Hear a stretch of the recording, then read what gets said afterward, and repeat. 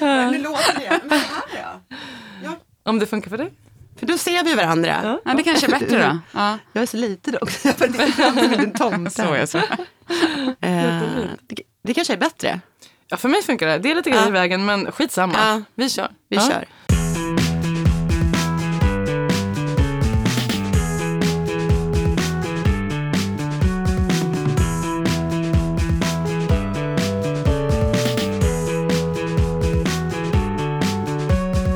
Hej och välkomna till Kejsaren är naken, avsnitt 36. Vi har ju fått lite, inte kritik, men vi har faktiskt fått en kommentar om att det inte går att skilja våra röster åt, vilket är helt obegripligt. Det är helt obegripligt. Så jag får säga nu, jag som talar på detta tydliga sätt är Vesna. Och jag heter Maria. Och nu lät precis likadant för det. Men idag kommer vi att bryta av detta, vad heter det? Monotona ljud genom att vi faktiskt har en gäst med oss idag som förhoppningsvis inte låter som någon av oss. Och det är Johanna Wester som är journalist och författare. Ja, jag är inte journalist, jag är egentligen kommunikatör. Just mycket det. Tråkigare variant av att ägna sig åt kunskapsinsamling och kunskapsspridning. Men får väl ha gjort en del journalistiska saker har jag väl kanske gjort, kan man möjligen säga. Vi säger det så att jag slipper skämmas över att jag ser fel. Precis, vi kör på det. Journalist, absolut. Jag är i alla fall jätteglad att du är här med oss idag. Och du är här för att vi ska prata om din bok som kom ut för inte så jättelänge sedan. Som heter Catfight, nidbilder av kvinnor i grupp.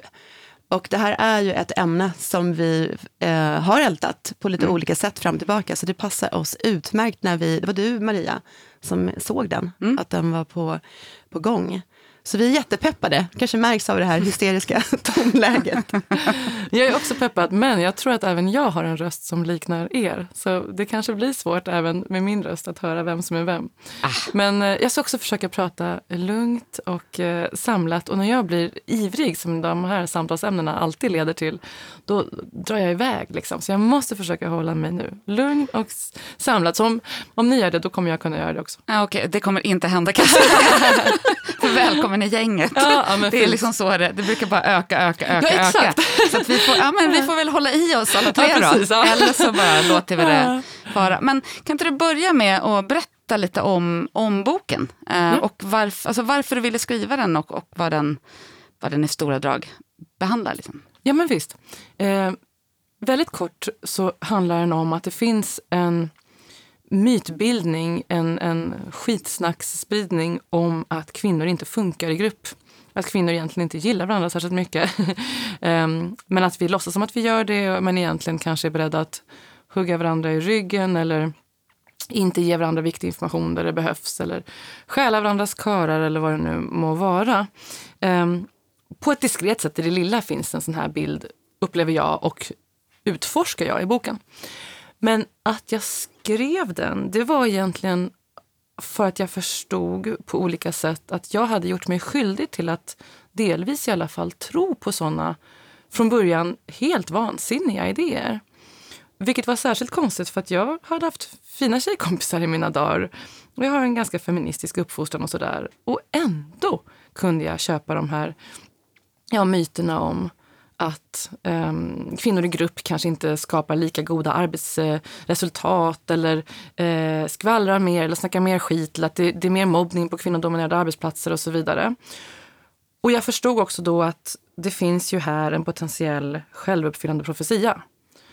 För att sådana här idéer kan ju få fäste ifall de kommer till flickor redan i förskolan och sen fortsätter via veckotidningar, dokusåpor, politik, nyhetsrapportering, what have you liksom. Och jag går igenom de områdena i boken, men också det finns väl ett stråk av vikt också. Att det här gjorde jag mig skyldig till och hur gick det till och vad mycket jag förlorade på det liksom. Men vad kommer du fram till då? Alltså varför... Låt oss hoppa till det. Jag menar inte så, inte att du ska dra, men just när det gäller dig själv. Alltså vad tror du att det handlar om att du själv, som du säger, gjorde dig skyldig till det? Ja, men alltså, vad jag landar i är ju i grund och botten att det är bullshit att kvinnor inte går ihop. Men att det också ges sämre villkor till flickor och tjejer och kvinnor att samspela på ett rimligt sätt i ett patriarkat. Exempelvis för att det finns nästan alltid resursbrist i miljöer där flera kvinnor ska samverka och skapa resultat eller sociala gemenskaper tillsammans och så. Så då kommer ju det lite på beställning, vilken grupp som är marginaliserad som man än pratar om. Man kan se det samma med etniciteter som är liksom åsidosatta eller arbetare eller vad det nu är. Och i mitt fall så hade jag en högstadietid som var väldigt frän och giftig, där tjejer, skulle jag säga, i princip var farliga för varandra. Och vi fick absolut inte de vuxnas stöd i att behandla varandra vettigt och rimligt liksom. Jag menar inte att vi skulle gå runt och vara gulliga med varandra, att allt skulle vara peachy hela tiden, utan tvärtom vill jag slå ett slag för kvinnors rätt att tycka olika utan att det görs till en stor grej. Men vi gjorde mer än att tycka olika. Det var liksom ropade könsord och man spottade i princip efter varandra, och jag vet inte hur många gånger jag blev slagen liksom på axeln av någon som passerade, och anonyma telefonsamtal och någon sorts lågfrekvent terror, om jag får säga så, i vardagen. Och då, med en sån erfarenhet, då kan ju såna här nidbilder om kvinnor i grupp få fäste på ett annat sätt. Det blir ju ett klister för de här myterna. Och då gjorde jag dem ju verkliga. Genom att göra mig då skyldig till alla de här sakerna som påstås att kvinnor gör. Ja. Så en himla idiotisk rundgång. Liksom. Ja, framförallt om inte vuxna, de som är vuxna då, sätter stopp för det. Eller då, som jag förstår, bekräftade den. Delvis bekräftade. Ja. Och även kulturen i största allmänhet tycker jag gör det lilla. Det finns liksom studier som visar att tjejer som tar del av reality-tv och dokusåpor och sånt, de är inte bara mer benägna att tolerera drama mellan tjejer i sitt eget liv, de uppskattar det till och med. Eller uppfattar att det är som det ska, och det ska eftersträvas att det ska vara drama och subtila maktspel och sådär. Sen vill jag också säga att mina föräldrar gjorde nog allt de kunde för att jag inte skulle fastna i de här idéerna. Men det räckte inte att de, så att säga, försökte stoppa dels då mobbningen i skolan, men också hur det här fortsatte speglas i mitt liv genom tonåren och också högt upp i vuxen ålder alltså. Och det är ju så himla sorgligt och synd. Jag kan bli både arg och ledsen när jag tänker på att om jag inte klarade det med de ändå ganska goda förutsättningarna jag hade. Alltså jag hade superfina tjejkompisar när jag var barn liksom. Och att jag bara... Och det här stödet från min familj och så. Och en syster som jag stod väldigt nära. Och ändå att det inte räckte. Jag kan bli väldigt besviken på mig själv när jag inser det. Att jag gick 10-15 år, beroende på hur man räknar, utan tjejkompisar. Och undvek allt vad kvinnogrupper hette. Och jag menar, går det här riktigt långt, då slutar man ju läsa kvinnliga författare. Man lyssnar inte på kvinnliga musiker. Man tar inte kvinnliga politiker på allvar. Man kanske inte ens tar sig själv på allvar, därför att man internalisera det här kvinnoföraktet. Alltså, jag är jätteduktig nu, för jag behärskar mig. Jag har avbrutit Maria. Ovanligt tyst. Just det, nu ska jag bete mig. Jag kände att jag gick händelserna i förväg lite grann och bara drog igenom ganska mycket. Nej. Grejen är att den här boken som du har skrivit, jag tyckte den var otroligt fascinerande och intressant och spännande, och jag har liksom gjort hundar och jag har gjort utropstecken och frågetecken, men så stämmer det här verkligen, eller ja, allt möjligt, och det finns så många frågor jag har till dig. Men jag tänkte precis ställa en fråga när du kom in på det här på slutet, med tanke på att du beskriver men du hade fina tjejkompisar, du hade fina föräldrar, du hade en fin syster, allting var fint runt omkring dig. Du verkar liksom inte då ha haft en massa skit runt omkring dig som gjorde att du ändå gick in i det här. Så att jag är så otroligt nyfiken på liksom, vad var det då som gjorde att du trots allt detta gjorde och sa det du gjorde och sa? Ja, men jag tänker det är två saker. Dels att ett kvinnohatande samhälle, som vi ju till syvende och sist i någon mening lever i, det lär ju ut att kvinnor är enfaldiga och inte värda att ta på allvar. Det är ganska svårt att inte påverkas på något sätt av det. Det kräver ju en motståndskraft som vi alla tjejer och kvinnor i bästa fall kan hjälpa varandra att uppbåda. Men det tog väldigt lång tid för mig att förstå det. Men sen gjorde det ju klart att det spelade roll att jag hade reella skäl som 13, 14, 15-åring att vara rädd för andra tjejer. Jag tog väldigt mycket skada för andra kvinnors eller unga tjejers händer. Liksom. det hade ju nästan varit naivt att inte lära mig någonting av det heller i någon sorts evolutionär bemärkelse. Så de 2 sakerna blev ett väldigt olyckligt äktenskap, kan man väl säga, de 2 faktorerna. Förstod jag frågan rätt då? Absolut. Nej, men för det slog mig att du dissar ju Freud. Ja, men lite kanske. Men ändå, om jag inte ska dissa Freud, vad finns det? Liksom, vad är det i Johanna som ändå då, trots det här som var alltså inte dåliga erfarenheter av vänskap med andra flickor, trots att du hade som du säger, bra mamma, pappa, du hade en bra relation till din syster och så, att det här ändå blev som det blev. Och det slog mig också här att, jag tänkte det här måste jag fråga om. Nu tar jag fram mina tandglasögon som inte ser någonting. De är jättefina. Apropå högstadietiden, så skriver du i ett kapitel åren passerar efter den jobbiga högstadietiden, medan det blir nytt millennium går de som varit unga på 90-talet från barn till att vara vuxna. Och så några rader till. Och sen på slutet här. Jag läser och lyssnar medan tiden går, fortfarande utan en tanke på att släppa in nya kvinnor i mitt liv. Det fastnar jag verkligen för. Och då tänkte jag så här, för det är verkligen en aktiv handling. Att du verkade då liksom du vill inte ha någonting med andra kvinnor att göra. Att det är någonting som är orsak till rädsla eller oro eller nej. Jag kommer bli skadad om jag släpper in andra kvinnor i mitt liv. Ja, och jag tror inte att det var så pass, hur ska man säga, vakna tankar. Mer en impuls, en känsla av att jag fredade mig genom att då umgås med snubbar som var nog så härliga. Vi kanske kommer komma in på hela frågan om cool girls och sådär. Men jag har haft enastående killar i mitt liv också. Och då kände jag att jag inte gick miste om så mycket. Vi hade så himla roligt ihop, eller fint och bra. Så jag tror inte, jag gjorde det rationellt för mig själv, men jag rationaliserade det inte på ett intellektuellt sätt, så att säga. Jag skulle nog inte ha sagt då att jag var rädd för tjejer. Möjligen att jag tyckte att tjejer var ointressanta. Men det är ju mer av en bortförklaring. Liksom. Men jag tänker, kan det inte också handla om, alltså, utan att försöka psykologisera dig nu, för mycket, men det där att för det är du inne på en del också i boken, att man gör liksom, man pratar om andra tjejer och sig själv.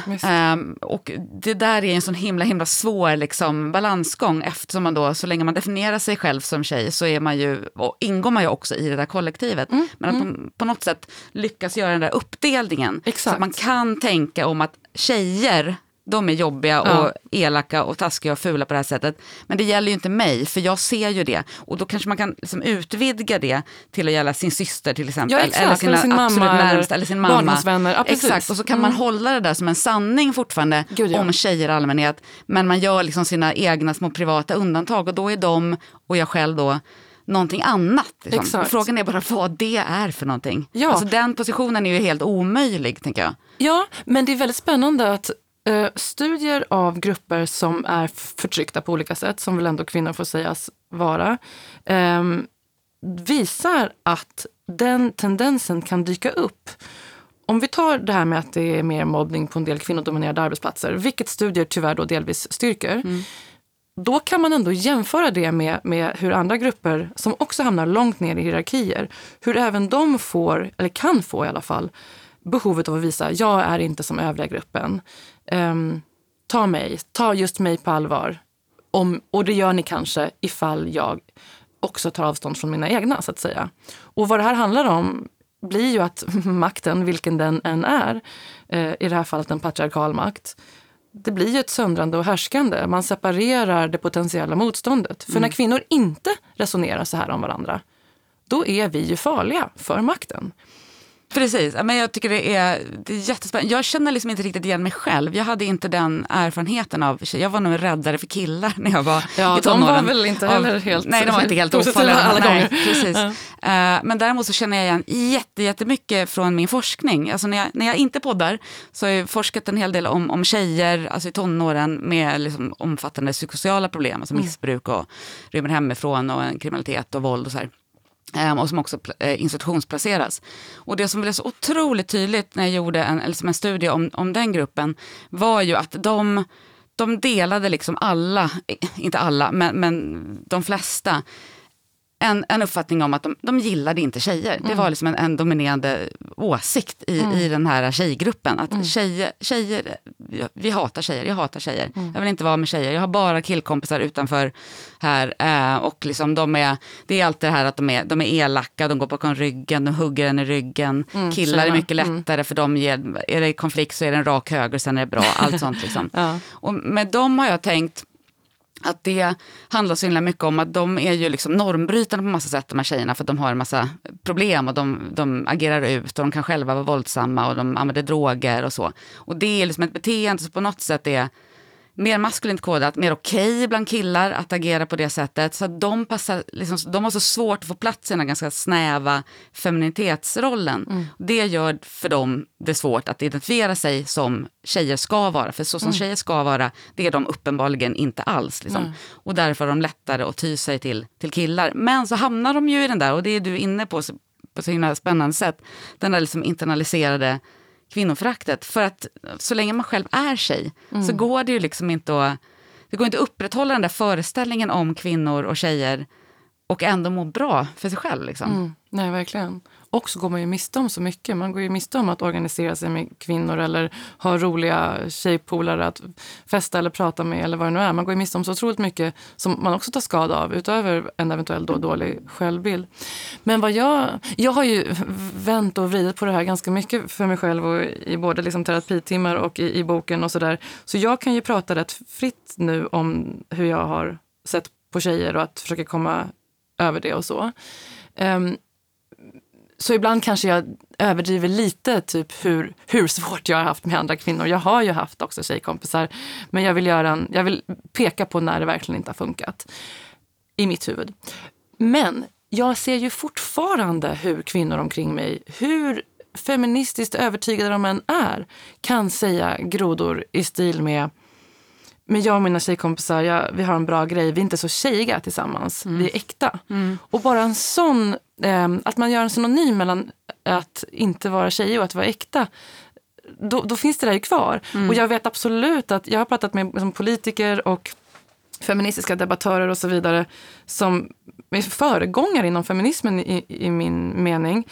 Och ändå hör jag dem ha vad jag skulle beskriva nästan som ett typ av femininitetsförakt, eller man ser ner på kvinnor som femininiserar sig och tycker att de går då patriarkatets vägnar, på tal om cool girls. Ja. Så det här finns i de liksom lugnaste vatten på något sätt, tror jag också. Och jag tror att det är väldigt fint om man som feminist och kvinna försöker fundera på, trots att man har haft goda gemenskaper med kvinnor och har massa polar och allt vad det är, finns det här ändå i det lilla någonstans i en? För det skulle inte vara konstigt. Det kultiveras fram. Det skulle nästan vara konstigt om man står helt fri från det, tycker jag. Ja, jag tänker lite så också. Och därmed inte alls sagt att inte alla kvinnor, alltså att alla kvinnor har de här problemen. Det tror jag verkligen inte. Långt ifrån. Jag ska inte säga att det är så bara för att det var knepigt för mig. Men jag har verkligen blivit förvånad över hur vanligt det ändå är i det lilla. Liksom, att dra kvinnor av en kam och sådär. Jag tänkte på det här att känna igen sig. Jag fick upp massvis, när jag läste boken så fick jag upp massvis med bilder hela tiden i huvudet från min barndom och min tonårstid och min vuxentid också. Och jag har på senaste tid snöat in ganska mycket på det här med biologiska skillnader och som finns, men vilka spelar roll för vad, och så. Jag tycker det är jätteintressant. Och du skriver ju du kommer ju in på det lite här och där liksom i den här boken också, att det där är ju bara, det är inte det som handlar om hur vi är, utan det är vad vi lär oss och allt det här. Men jag fick liksom en minnesbild av hur det var på både min högstadieskola eller min klass och även i min gymnasieklass. Apropå killar och tjejer. Och det här, jag har ingen aning då vad som är vad, men jag hängde mycket hellre med killarna. Av en enda anledning egentligen. Nej, eller flera. Men en stor anledning var att där kändes det som att alla fick vara med. I min gymnasieklass, det var ganska många tjejer. Vi kanske var, 19 tjejer och 11 killar eller någonting. De 11 killarna var en grupp. De satt ihop i matsalen, de hängde, oavsett om det var liksom cool kille eller en nördig kille. Killarna hängde ihop. Bland de här 19 tjejerna så var vi säkert 6-7 grupperingar.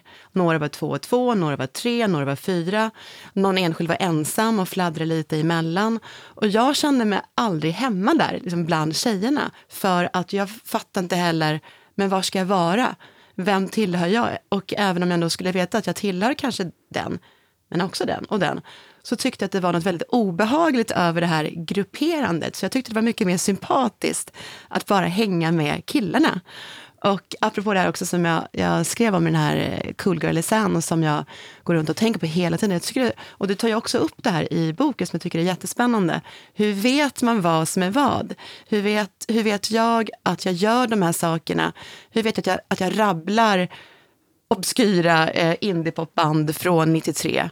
Är det för att jag verkligen är intresserad själv eller för att jag vet att jag kommer få pluspoäng i killgänget där jag vill vara? För här känner jag mig trygg och välkommen oavsett vem jag är. Och där är jag inte där, för där borta bland tjejerna hade jag behövt bevisa mig.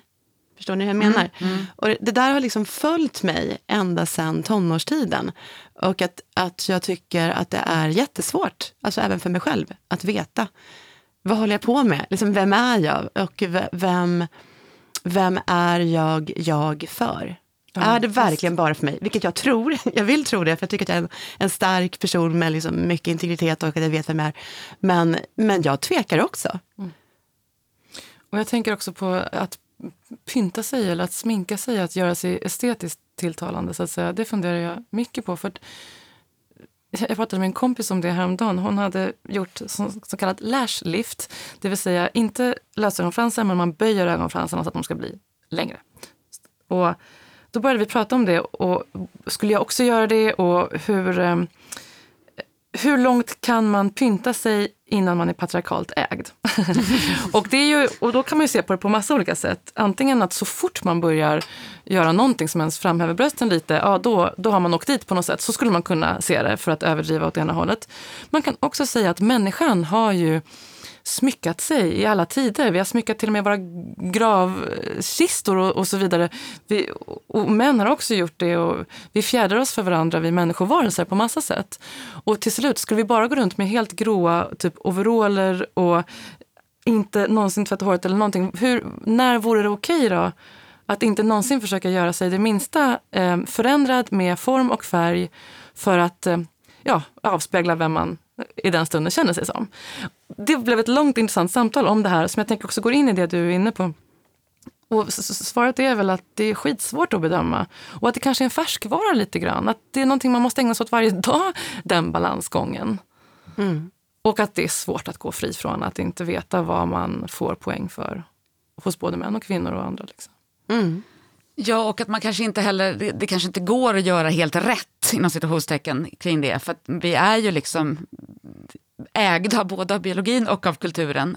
Så det där med att det skulle finnas någonting tydligt, det är så här, nu gör jag det här bara för min egen skull. Det kanske inte finns någonting som är bara för ens egen skull heller. Alltså, det handlar väl om att försöka hålla den där balansen så att man inte gör våld på sig själv i de situationerna. Och då låter det som för dig att det gjorde du i alla fall inte. För att hade det varit så att du hade liksom krumbuktat dig och liksom slagit knut på dig själv för att passa in i den där killgruppen, då hade det förmodligen inte känts som att du var välkommen. Nej, och då hade du inte varit där heller. Nej, precis. För riktigt så mycket eller så mycket kan man nog lura sig själv, men då tänker jag att då hade det sipprat fram förr eller senare. Liksom. Ja, eller typ uppdagats kanske i efterhand att du förstod det i retrospekt. Liksom.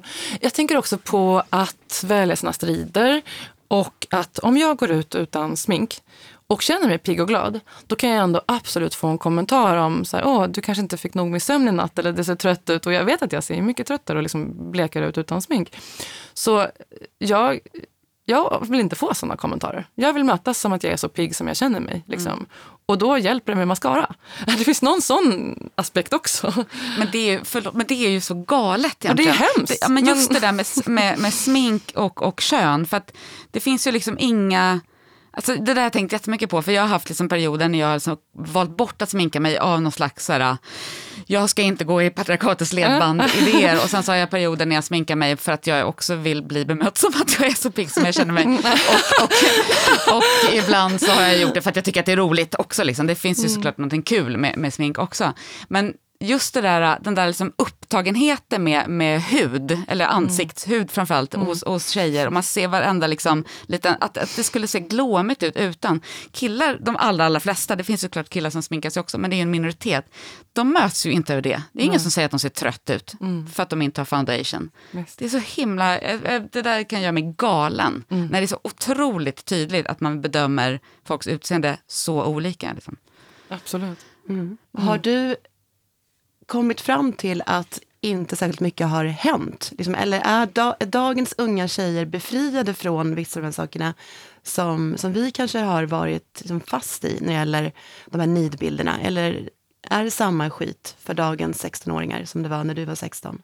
Nej, det tror jag inte. Jag tror att det är andra tider. Men min uppfattning är att det händer parallella processer som är motsatta och som motarbetar varandra. Å ena sidan så har vi att feminismen är på frammarsch och positioner för kvinnors rättigheter flyttas framåt på en rad spännande sätt. Liksom demokratiskt, globalt, politiskt. Det skulle vara svårt för en partiledare idag att inte kalla sig feminist exempelvis, skulle jag säga. Sen så kan det ju vara bara utan påverk att personen inte alls är feminist, men man måste säga att man är det exempelvis. Och jag tror också att det finns en helt annan kultur. Det finns många fler bra exempel på kvinnogemenskaper och tjejgemenskap i klassisk kultur idag. Och de flesta, jag träffar ganska mycket unga tjejer och andra när jag föreläser i skolor. Jag är Svenska FN-förbundets föreläsare om barns och kvinnors rättigheter. Och då träffar jag jättemycket unga tjejer i gymnasieskolor och högskoleskolor.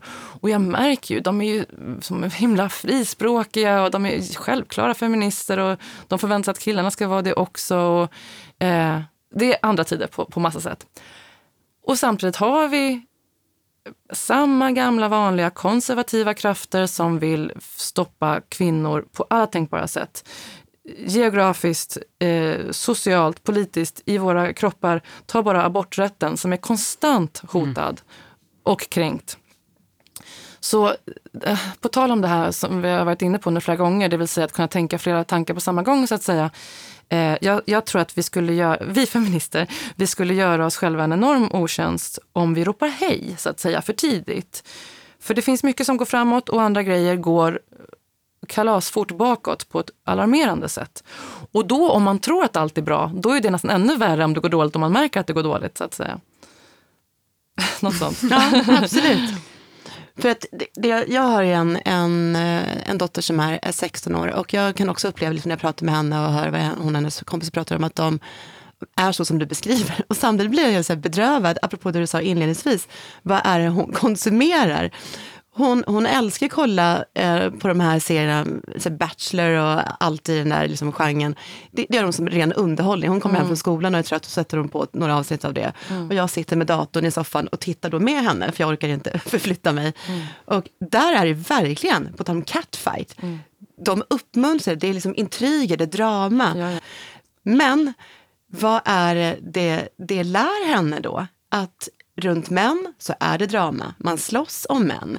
Och det är kvinnor som slåss om män. Så att, liksom jag vet inte om jag ska förbjuda henne att kolla på det. Eller sätta på, vad vet jag ska sätta på för någon film istället. Men jag tycker att det också är konstigt att den där typen av program.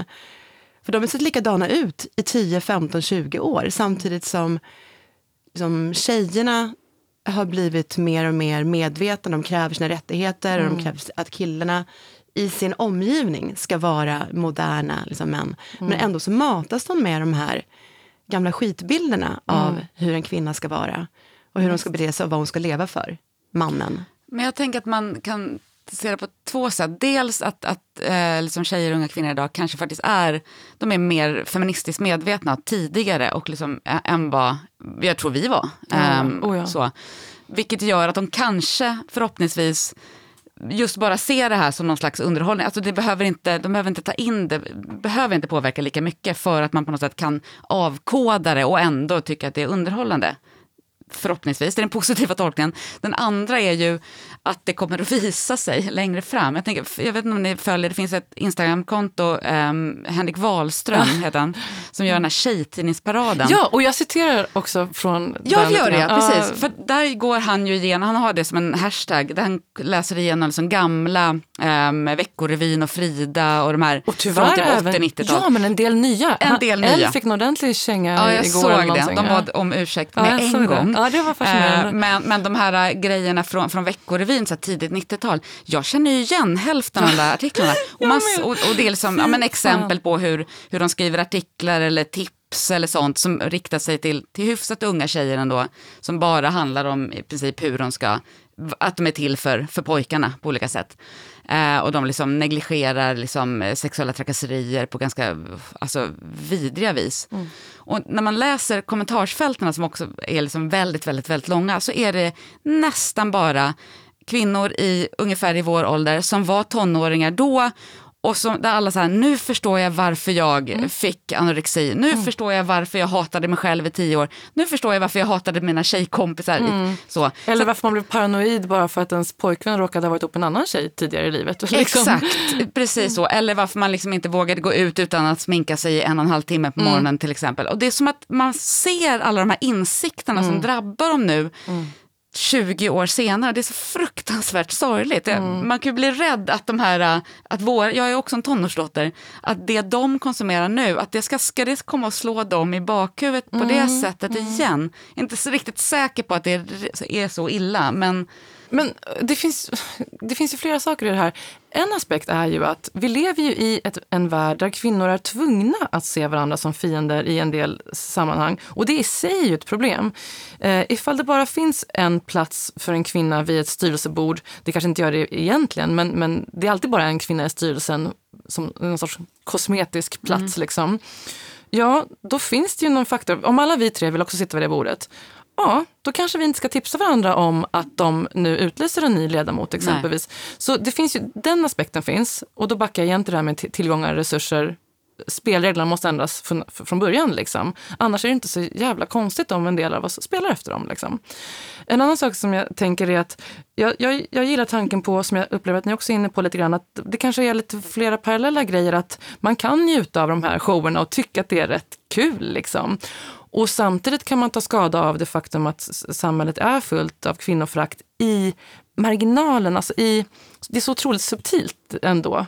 Det är ju inte som det är de här Veckorevyn längre. Och det hade nästan varit bättre om det var det, för det är lättare att peka på då. Och slutligen så tänker jag också på den förmodligen mest spännande intervjun jag gjorde till hela boken, som var med den fullkomligt förtjusande Fanny Ambjörnsson. Jag blev helt... Alltså jag var så här, mitt hjärta slog när vi la på. Jag blev väldigt förälskad i henne. Men hon sa så mycket intelligent. Jag hade bara velat citera henne hela boken igenom. Men en av många saker hon sa, det var att låt oss jämföra med gladiatorspel. Alltså i alla tider har människor liksom äggats av drama och konflikt. Det i sig kanske är ganska harmlöst. Och nu är gladiatorspel lite primitivt. Vi är mer utvecklade, och då vill vi snarare kanske ha de här, jag säger igen då, subtila maktspelen där det är raffinerat liksom. Det är fight på en nivå med finess. Och för att generalisera lite, så det kanske kvinnor har tränat sig mer på, och vi är kanske jävligt duktiga på att de här nålsticken, det är kul, det är spännande, och det kanske kan få vara det liksom. Och sen kan det gå för långt och slå över. Men det kanske kanske det som stör mig kanske ska lära sig. Ja, för det är inte så raffinerat. Nej, okej, fine. Men en sak om Bachelor som jag tycker är intressant är att ibland när jag har tagit upp det som exempel, jag tar ju upp det som exempel i boken också, då så kommer folk och säger, ja men det finns ju Bachelorette, så då är det ingen fara. Och där är det ju ombytta roller då. Men skaparen av båda de här serierna, han är världens kvinnohatare alltså. De saker han har sagt i en del intervjuer säger allt om att de där 2 programmen är jättelika varandra. De går ut på att förnedra kvinnor. Det är bara med lite olika metoder. Och han har till och med sagt, det finns inte så bra tv som den där kvinnor gråter. Just det kommer jag ihåg att du skrev. Fräscht. Men det var någonting du sa där, men det var kanske det här med konflikter och så, eller att det också kan få vara roligt. Jag tänker att det som liksom, jag också tänkte på ett mycket när jag läste din bok, är ju att det är klart att kvinnor bråkar. Och det är klart att vi kan vara jävligt elaka mot varandra. Men liksom. Verkligen, det måste vi också kunna men prata det måste om. vi kunna, det är en självklarhet. Men att problemet blir ju när det görs till en könsfråga. Att vi förväntar att vi är elaka mot varandra för att vi är kvinnor. Och att vi är elaka mot varandra för att vi är kvinnor. Och en tredje sak där, att när vi har vad andra skulle kalla, om det var män, sunda rivaliteter, sunt avund, sunda debatter, eller åtminstone mänskliga, då härrörs det också till kön.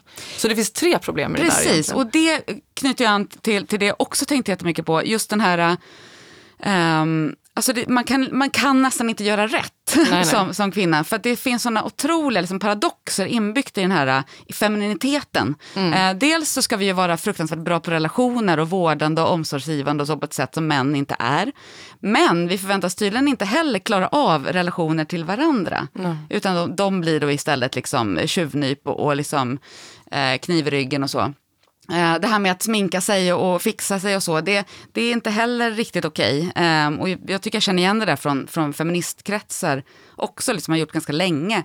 Att man ser även där ner på femininitet. Jag tror feminismen skulle behöva ta sin titt i spegeln och fundera på vilka det är man försvarar. För att det där med femininiteten är ganska nedvärderad även i de kretsarna. Men det är heller inte riktigt okej att helt strunta till exempel i sitt utseende, att gå liksom helt släppa alla femininitetsuttryck. Det finns liksom inte riktigt något, alltså hur fan ska man vara som kvinna? Nej, liksom, men det går inte att vara på något sätt utan att bli liksom nedklaggad på. Nej. Jag tänkte också på det här du sa om att kvinnor ska vara omhändertagande.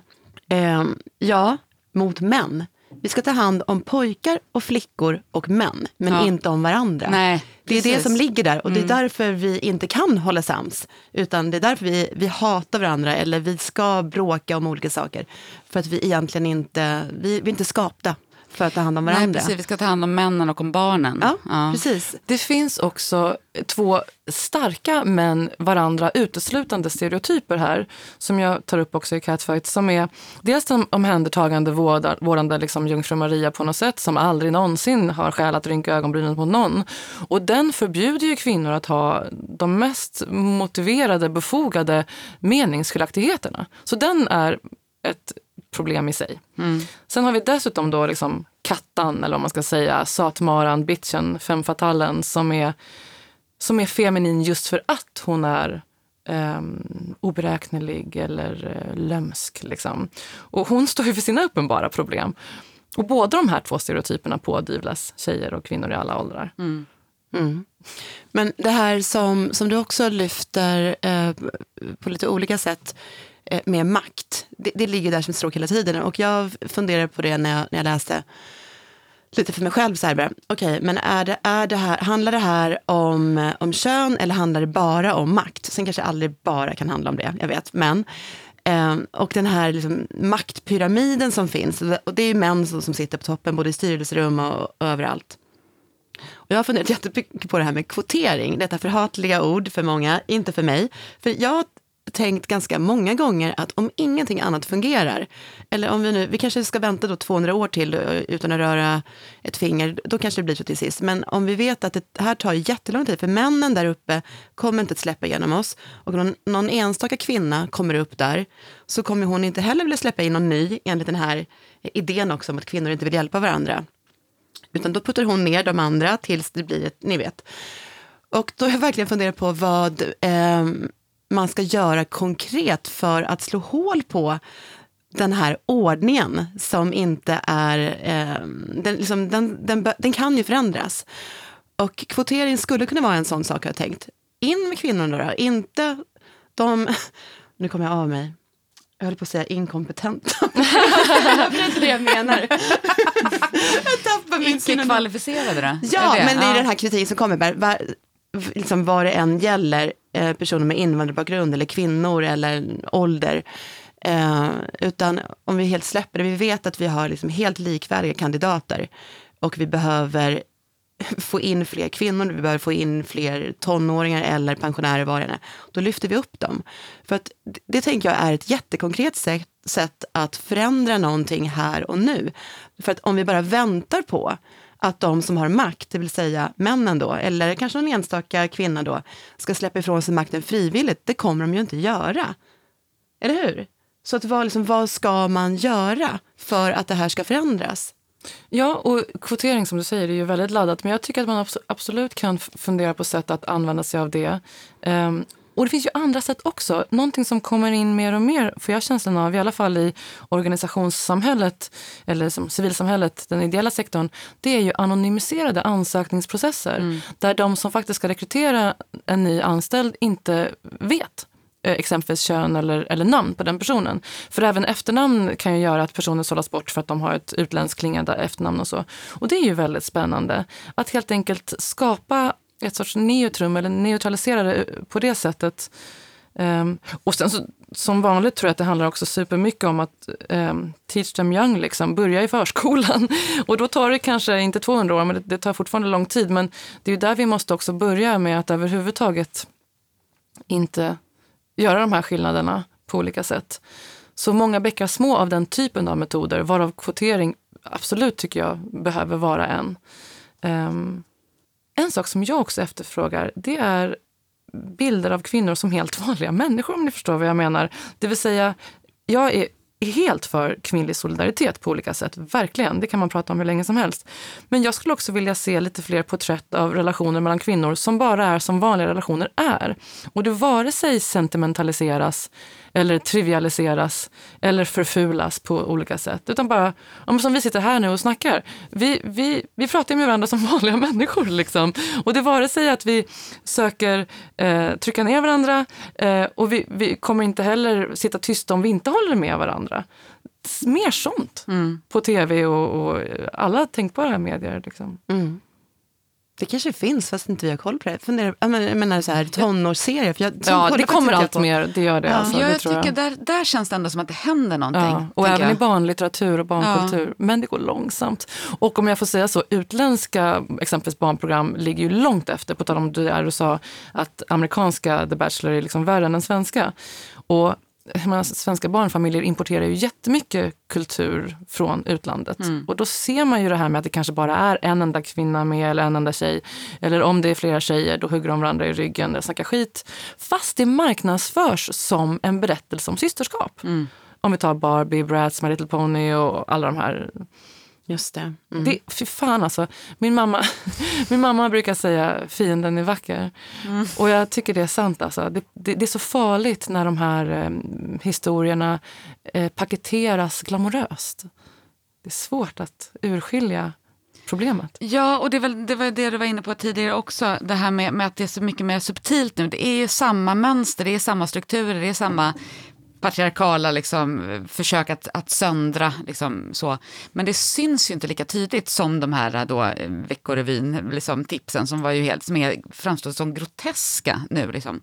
Men det är svårare att få syn på det, och då är det också svårare att slåss mot det. Ja, verkligen. Och det där är utan att framstå som helt paranoid. Ja, precis. Det är det. Man framstår så galen istället. Eller man framstår som en kvinna som du vet, och kanske hetsar upp sig över små saker och är överkänslig och sånt. Precis. Jag skulle vilja prata lite om det här med individens möjligheter att påverka sig själv och sitt liv och genom det påverka samhället. Jag tycker att det är jättelurigt det här med liksom vad som sker på strukturnivå, vad som sker på individnivå och lite det här som vi var inne på förut. Liksom, hur vet jag vad som är vad? Hur vet jag vad som är att vara ett offer för patriarkatet eller det här internaliserade kvinnohatet som man håller på med? Eller vad jag själv kan och vill påverka och hur jag gör. Och då har du intervjuat Ylva Elvin Novak, filosofie doktor i psykologi och legitimerad psykoterapeut. Och då citerar jag henne här i boken. Jag tycker inte att man i förståelsen av kvinnligt gruppbeteende enbart ska luta sig mot strukturella förklaringar. Människor har alltid en möjlighet att välja på det ena eller andra sättet. Att prata om patriarkala strukturer som en förklaring till enskilda individers beteende är att frånta människor deras ansvar och agens. Vad tänker du om det som hon sa där? Jag håller inte med om att det är ointressant att prata om det. För det är ofrånkomligt att vi påverkas av de världar vi lever i. Men jag gillar också tanken på att något val har man alltid som hon är inne på. Sen kan man ha färre eller fler, absolut. Och vare sig andra eller man själv ska vara för hård mot en själv när man inte lever efter sina ideal. Men jag har i alla fall i mitt liv haft stunder då jag nog bara borde ha skakat av mig en viss känsla, sträckt på ryggen och vänt blad och kanske valt bort misstro mot andra kvinnor exempelvis. Att, alltså, vad säger man? Practice what I preach på något sätt. Jag håller fortfarande på med det, alltså att försöka välja attityd. Jag skulle jättegärna vilja prata mer om det här systerskapet då. Och att liksom, vad är ett systerskap för det första? Och det är inte alltid självklart tycker jag vad som ingår i det. Därför att det verkar ju alltid finnas regler ändå, vad man än gör. Du sa någonting om det Maria tidigare. Liksom, vad man än gör så blir det, så kan det kritiseras eller att, liksom, att det är fel för någon någonstans. Och det här med systerskap har jag tänkt jättemycket på. Och en del verkar ju tro att bara för att man är kvinna så beter man sig systerligt. Därför att vi är alla i samma utsatta position om vi då sätter in oss i det här patriarkala samhället. Därför borde vi och därför gör vi också bra saker för varandra. Och så är det ju inte. Och vad är det då, liksom, om man ska bena i det här, vad är det som är att vi lär oss sen tidig ålder att vi ska konkurrera, vi ska bete oss på det här liksom catfight-aktiga sättet. Eller vad är att bara försöka ta sig fram i livet, att det är en konkurrens. Tänker ni någonting kring denna flummiga inledning? Jag vill ju egentligen slå ett slag för just kvinnors rätt att rivalisera och ha åsiktsskillnader och till och med tycka illa om varandra. Och att det inte ska då hänvisas till vårt kön. Så systerskap för mig handlar absolut inte om att man inte kan driva med varandra eller kritisera varandra hårt eller till och med i någon mening ha fiender så att säga. Det viktiga är väl att man inte bara gör det på autopilot för att man har fått höra att det är så man ska förhålla sig till andra tjejer. Så högt i tak och tolerans för att vi är olika människor. Och att kön egentligen inte ska spela roll. Det är väl det som är det viktiga i så fall. Och sen så finns det situationer då så kallat systerskap är av godo därför att man är offer för samma typ av maktmissbruk från en viss grupp män. Men ska man väl börja tänka på det, då gäller det ju, för att använda ett modord, tänka också intersektionalistiskt, att det är ju inte bara det man ska. Jag är ju inte alltid en underdog eller underläge bara för att jag kan vara kvinna. Jag är också vit, ganska lagom medelålder eller vad man ska säga. Jag har massa andra företräden. Så då får man väl försöka att tänka kring många diskrimineringsgrunder i så fall och inte bara vara en god medsyster utan även, alltså det här är verkligen ett töntigt ord, men i så fall ett gott medsyskon kanske till andra, inte minst andra som i ett visst givet läge har mindre makt än man själv. Eller gå samman med andra som är i en liknande position av någon anledning. Det kan vara att man är kvinnor, det kan vara något annat, det kan vara att man har dåliga anställningar eller vad som helst liksom. Men jag tänker nog ungefär likadant. Eller jag tänker att systerskapet just ska fungera som ett sätt att kunna liksom gå samman i grupp. Alltså det är precis det som man tänker att de patriarkala strukturerna är så rädda för. Det är därför man försöker liksom spä på de här föreställningarna om att kvinnor inte kan samarbeta, just för att minska risken att vi går samman för att kräva rätt i olika frågor. Som kvinnorörelsen har gjort liksom, med framgång. Men att det inte får betyda att man inte kan kritisera andra kvinnor. Och att det heller inte ska betyda att man ska liksom heja på folk på grund av att de är kvinnor. Det här liksom förväntan om att man ska tycka att alla kvinnor är bra bara för att de är kvinnor. Det finns massor av kvinnor som jag absolut inte gillar och inte håller med för att vi tycker helt olika eller vi funkar helt olika. Vi har liksom ingenting gemensamt förutom att vi råkar ha samma kön. Och att systerskapet ibland tolkas som att det måste innefatta det. Liksom att man ska heja på alla kvinnliga partiledare trots att man står för politik man själv inte står för till exempel. Det är ju helt absurt.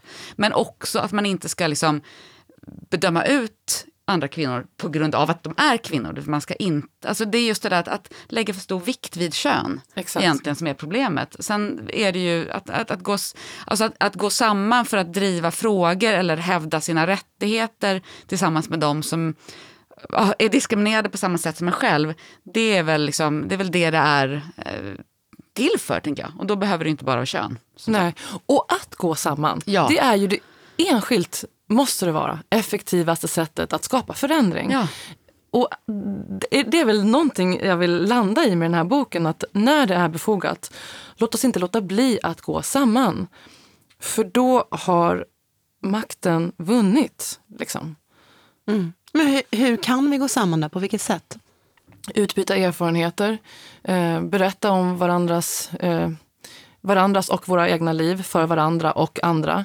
Uppvärdera kvinnliga arbetsresultat och gemenskaper. Ifall en grupp på ens arbetsplats, tjejer, eller kanske ens bara övervägande tjejer, har gjort någonting bra, och så märker man att den manliga chefen inte, han nonchalerar det, eller han kanske till och med ger äran till någon annan, eller tjejerna får göra jobbet men sen får killarna åka och presentera slutresultatet för beställaren, eller att man hela tiden tar tillbaka berättelsen liksom, och har koll på alla de här härskarteknikerna som säkert används oavsiktligt. Ingen vill väl illa oftast. Och att man då tar tillbaka berättelsen där den hör hemma, eller vad man ska säga, på olika sätt. Delar varandras historier och erfarenheter. Och, det finns ju massa motstrategier mot härskartekniker. Jag tänker ofta på det att om någon är elak mot en annan, mobbaren kan inte sluta mobba för den mobbar, det är vad den gör. Den mobbade kan inte sluta bli mobbad. Men part nummer 3 kan alltid göra en massa grejer. Och det är det kanske den här Ylva Elvin Novak som du citerade var inne på.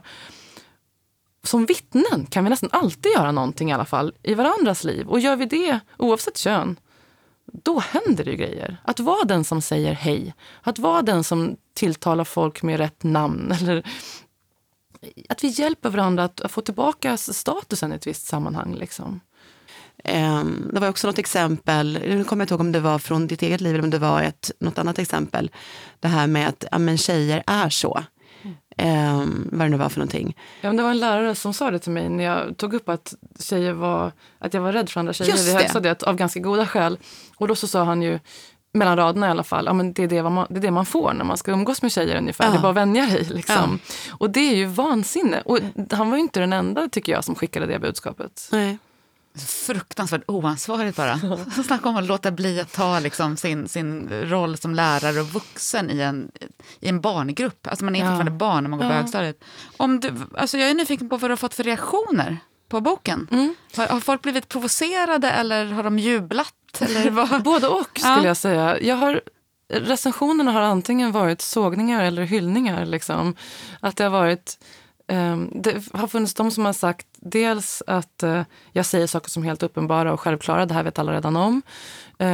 Jag önskar att det stämde, jag får inte känslan av att det stämmer tyvärr. Jag tycker att många kvinnor verkar inte kanske veta om exempelvis vad internaliserat kvinnoförakt är och sådär. Jag lärde mig det relativt nyligen i alla fall själv. Eller jag har fått kritik för att exemplen är för gamla, och det har ju mycket att göra med att jag tar det från min tid. Jag berättar om min historia.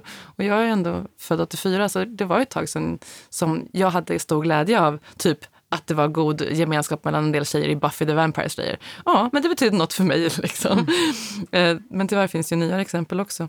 Men så har jag också fått höra verkligen att som tack för att du skrev den här. Jag har haft en känsla av de här sakerna du berättar om, men nu får jag tydliga exempel. Och också att det är ju ganska mycket forskning i boken. Boken handlar ju inte om mig, utan den handlar ju om kvinnor historiskt sett och i nutid. Och hur de och deras organisering och samverkan på olika sätt möter motstånd i ett mansdominerat samhälle. Alltså det är det som är den intressanta frågan. Sen kommer jag in som exempel här och var i kanske 4% av boken. Så högt och lågt. Ja. Och det är bra. Och jag menar, det är precis det jag har velat. Att kvinnor ska komma undan med att tycka helt jävla olika. Så jag har välkomnat att folk verkligen säger bu eller verkligen säger antingen bu eller bä om boken. Liksom. Toppen. Jag träffade faktiskt jag satt och läste. Jag har varit i Höganäs på en litteraturfestival i några dagar. Och då satt jag och skulle läsa klart boken den där helgen på hotellet. Och då gick det förbi en kvinna som hade sett mig. Jag satt också vid frukosten så här, och kollade igenom och läste bara. Johanna Ester, så bra, den där boken, jag kan inte låta bli att säga det här till dig, för jag såg det där inne. Och verkligen, hon var helt exalterad. Och det här är faktiskt sant. Jag ska inte säga det, för det kommer låta som att jag bara ljuger nu, men det var faktiskt det var jätteroligt. Bra. Men vad kul. Ja. Det påminner mig om när jag satt första gången på väg till bokmässan med min första bok, Nattsaga för sömnlösa, som jag skrev 2013. Och så satt jag på tåget till bokmässan och då hörde jag några prata bakom mig, titta i katalogen, och så sa de så här är hon, Johanna Wester. Gud vad kul det ska bli att se henne. Och jag tog upp telefonen för att ringa mamma och liksom, jag är känd. Men så innan jag hann liksom komma fram så hör jag dem säga så här, fast hon var inte så bra på franska. Och då var det mina gamla franska lärare som bara visste om mig för att jag var en gammal elev. Nåväl, berömmelsen får vänta. Ja, men efter det här poddavsnittet det är nu din stjärna riktigt stiger. Och så stort tack för att du kom. Jätteroligt att få prata om din bok tillsammans med dig. Jag skulle kunna prata hur länge som helst med er. Ni är verkligen charmerande. En ära. Du får komma tillbaka med nästa bok sen. Ja, exakt. Ja, perfekt. Så då säger vi väl tack och hej. Och vi hörs om 2 veckor. Ja. Bra, hej.